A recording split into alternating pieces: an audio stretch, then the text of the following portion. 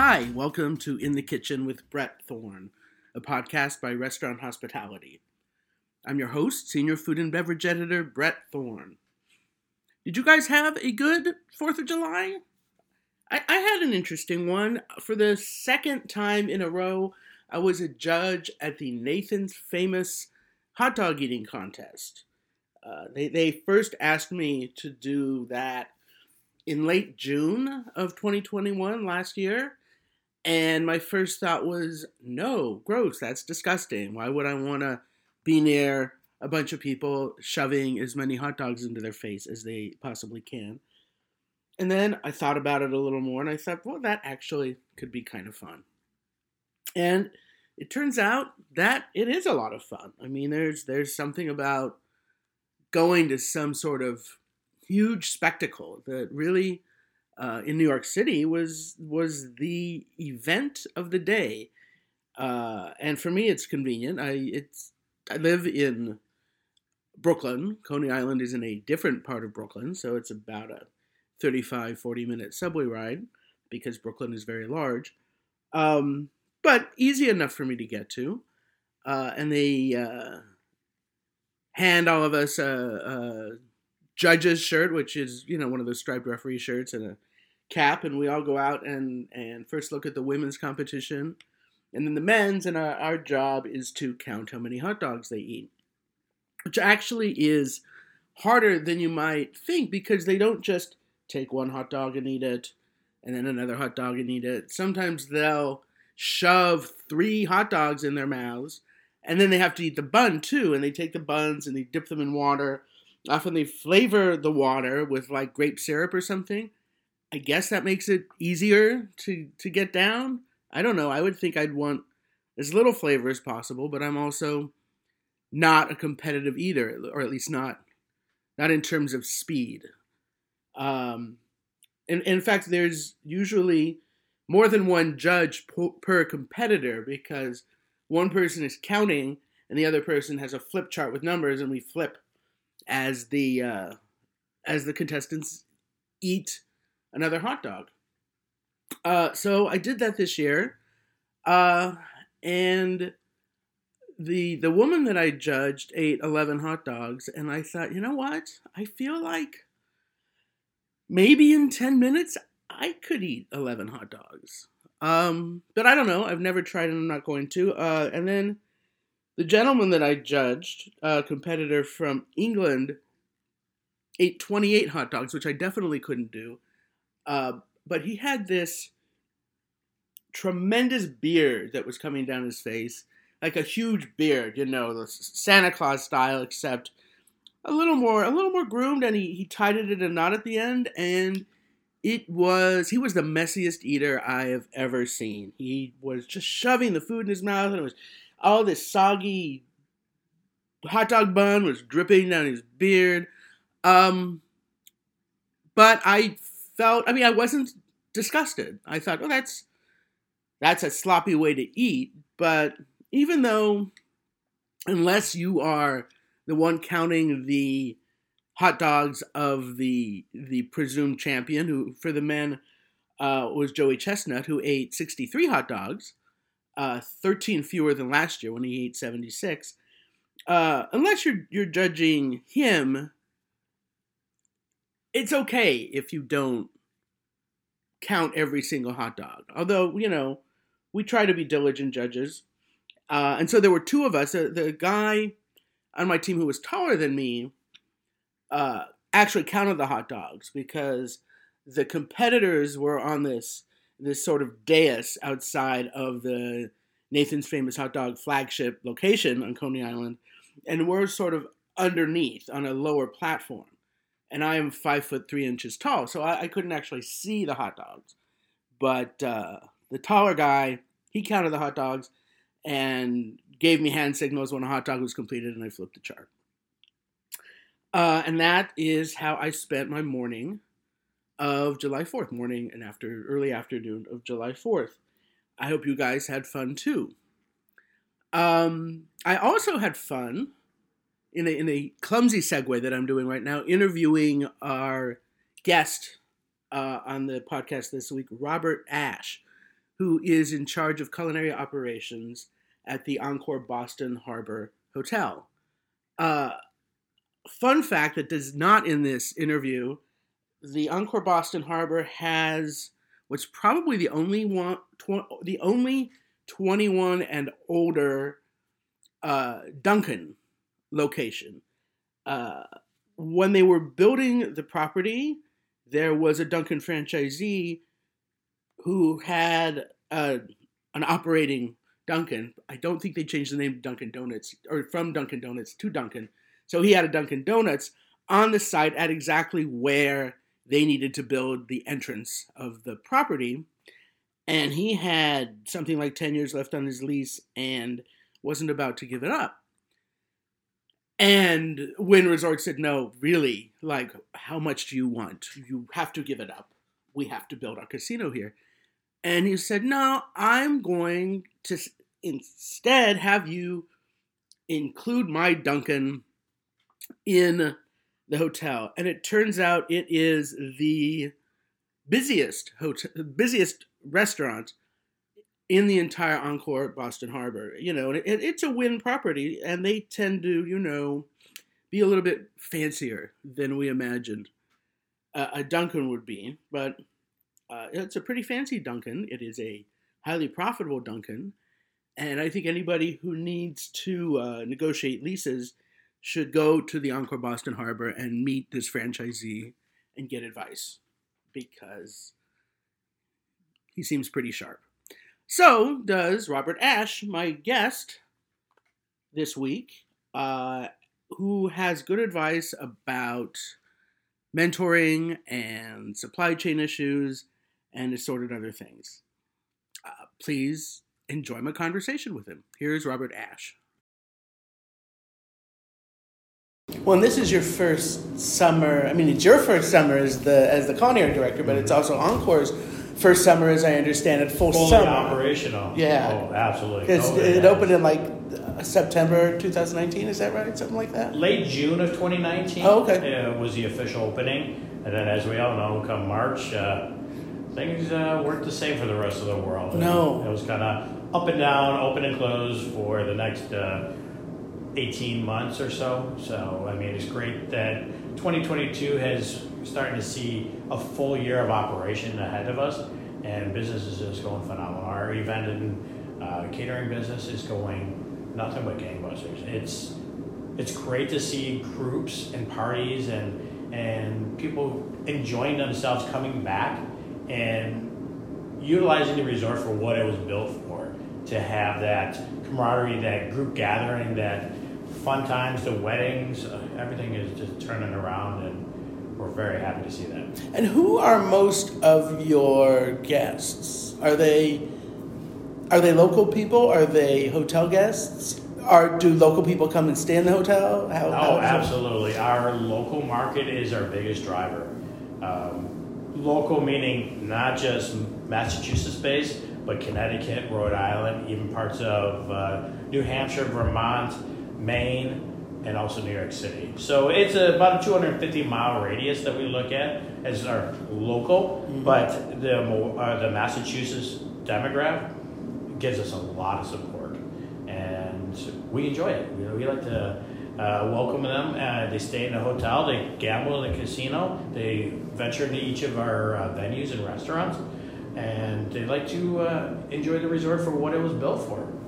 So they're not having to drive to local competitors farther away and deal with that. So it's right in their own backyard, and it's been really welcomed by the community. And there's a shuttle that comes both from the aquarium area and from the new sort of Seaport Wharfy area. So multiple shuttles from all over. Okay. Even through our limo services, we do drive some of our guests to New York, to other areas. We're very accommodating to all of our guests. So that means that people can come here, they don't have to drive. They can park wherever, get on a boat, come over here, hang out. Take the train. There's so many modes of transportation that can get our guests to the resort and enjoy themselves without having to worry about that. So how do you spend your day? What's your job? It sounds like more than one person should have to do. Not at all. I feel like I'm an octopus sometimes when my hand's involved in a little bit of everything, but it's for the right reasons. It's to ensure everybody feels supported on a daily basis. My day starts out every single morning saying hi to everybody on the team, from every single steward that's working to every single cook to people in other departments, because it's very important that you welcome each and every team member with that hello, how are you? Just to make sure everybody's good and ready to go for the day. It gives you that opportunity to look them in the eye to make sure that their mental health is okay as well. You can tell a lot by just how you say hello to somebody and how they respond back to you. So it kind of sets that tone for the day. Right. If you ask hello, how are you? They're going to say fine or great or good or whatever, but you can tell by looking at them whether they're actually fine or good or great or not. And it gives me an opportunity to inspect them and our expectations in dress code, uniform, their overall presence, and how they're going to perform for our guests on that day. But other than that, it's meetings about today's business, tomorrow's business, and months down the road business. Planning, making sure that everybody's set up for success, excuse me, across the board. And then that progresses on throughout the day. It's doing midday checks with everybody on the team. And then at the end of the day, before I leave, again, it's saying goodnight to everybody, going around to each of the teams, making sure that they have what they need.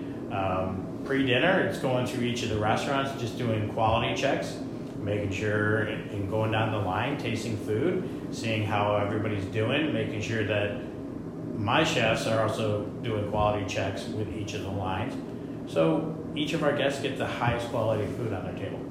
Yeah, it's amazing how many moving parts there are in one restaurant, and you have a whole bunch that you have to make sure that your people are handling all the moving parts. When you look at your step counter for the day, if you're not at least 18 to 20,000, you haven't done your job. Sounds right. So the big topics these days are labor and supply chain. How are you doing with How am I doing? Well, same as the rest of the world.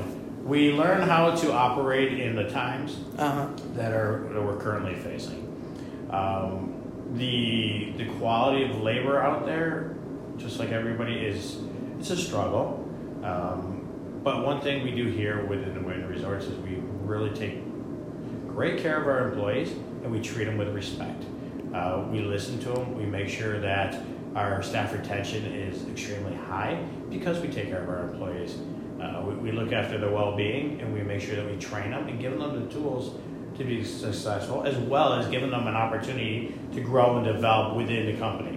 It's not just, okay, you're hired on as a cook one and you're never going to be anything higher. I would prefer to promote within, and people are seeing that. Just in my short time, we've already promoted quite a few people because I see the growth potential in them.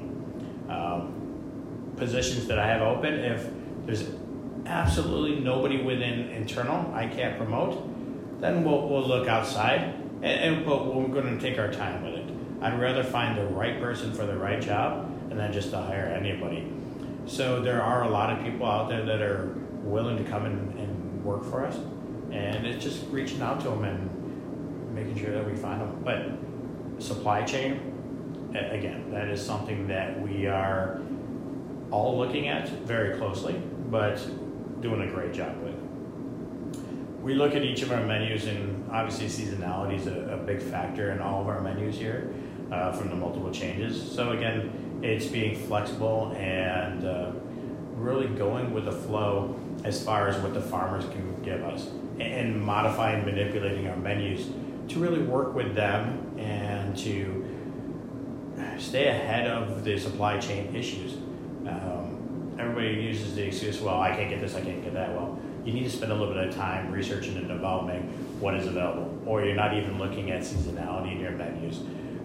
So you need to be flexible as a chef, going, okay, this week I can't get X, Y, and Z. I can get this, or I can do that, and working with the team. And the great thing about being able to do your menus in-house is you can make those on-the-fly changes. You can be flexible, and you can give your guests a little bit better variety of things.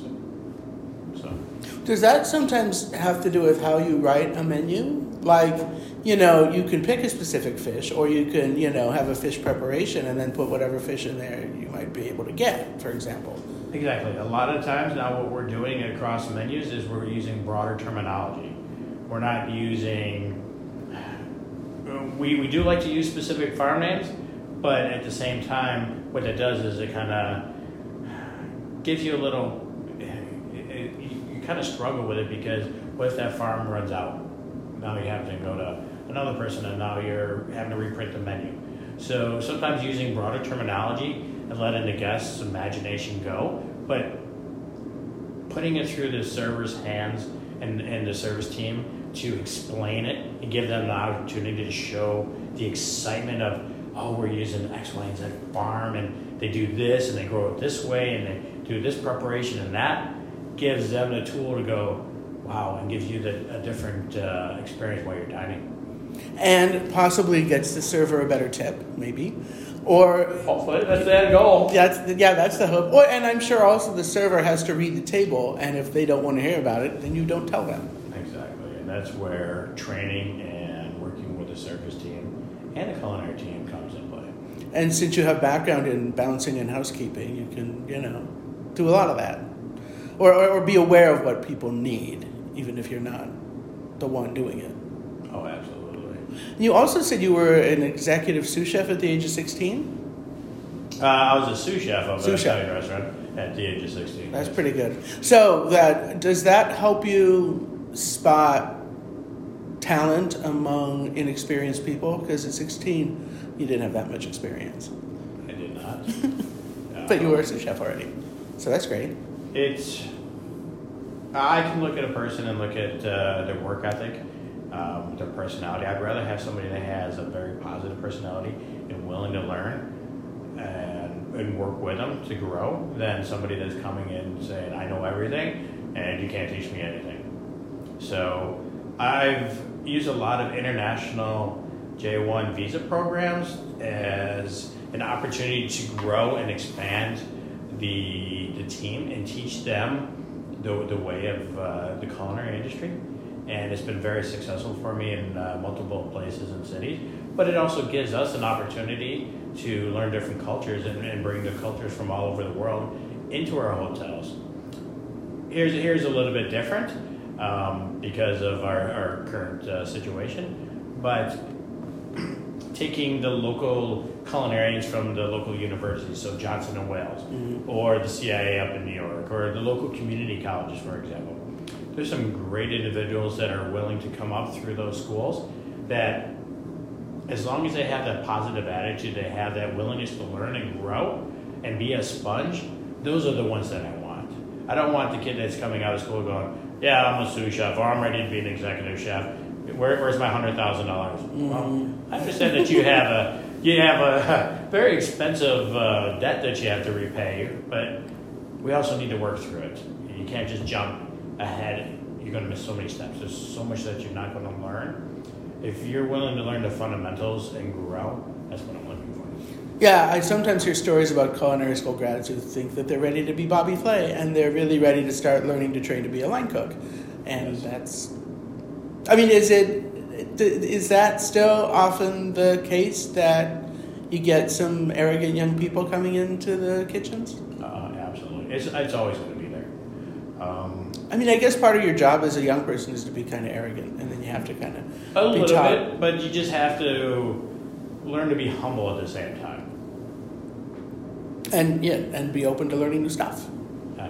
How about in terms of, because you probably don't have as much opportunity as the chefs of the individual restaurants to train the entry-level employees, but you also have to manage the managers. So do you have advice for other chefs who are in that kind of position? Well, as senior leadership and senior chefs, don't let your position stifle your ability to work with entry-level cooks. As long as you're present and you're there, when you're walking through the kitchen, if you see something, take it as an opportunity, a learning opportunity, a growing opportunity for that individual. Prime example is one of my venues today. I was walking through the kitchen just doing some line checks, and I noticed somebody doing something a little different, and it was an opportunity to teach them and grow. And they looked at me and said, wow, I've never had an executive chef ever do that for me. And that just gives you that moment of, wow, I mean, they care, they listen, and they want that. So as an executive chef, don't let your position stop you from teaching. That's why somebody taught us at one point, and we're here to teach and grow. I sometimes hear that young people these days, and I guess we've probably said this about every generation, that they don't have a work ethic or they're bad at taking criticism. Do you think that younger people are more delicate or prickly than they've been in the past, or is that just sort of what you are when you're young? Today's generation is a little different than when I came up, or a lot of generations have come up. But it's all about learning and working with them. It's about understanding their dynamic and how each individual likes to learn and grow. It's not a one size, it's not a one way fits all individuals. You have to learn to work with the entire group and really kind of meld with all of them without kind of taking away from their individual personalities. That's cool. I want to talk a little bit more about supply chain. How do you figure out how to adjust from getting... we used to be used to, I think, to getting what we expected to get all the time, and now that's not as much the case. So has it been a big adjustment to have to kind of rework the menu, or for the chefs to be more flexible, that they're going to get a different vegetable or a different kind of meat or a different spec? Or is that just has that always been part of the job? No, it's become more difficult today. It really has. On the food aspect, things are starting to balance a little bit. But again, it's all about planning. It's about organization. It's about communication with your vendors, communication with the farmers, communication and building those relationships with the ones that are supplying you the product. As long as you build those relationships and have that clear line of communication, you know or can know farther in advance than most, because you've built those relationships with your partners. As it relates to equipment and China glass silver, those type of things, it's a struggle. But I think we've all come to the terms that we know it's going to be 6 months, 8 months, a year down the road before we're going to get that oven from X, Y, person, or the china from France, or the glassware from Germany, or wherever it may come from. So it's about thinking about your future purchases and the future impact on your P&L statements, and how do we manage that, and how do we get it farther ahead. So now I'm looking at December and even Q1 of next year purchases, so we're already ahead, rebuilding power levels, making sure that we are set on a lot of those type of items.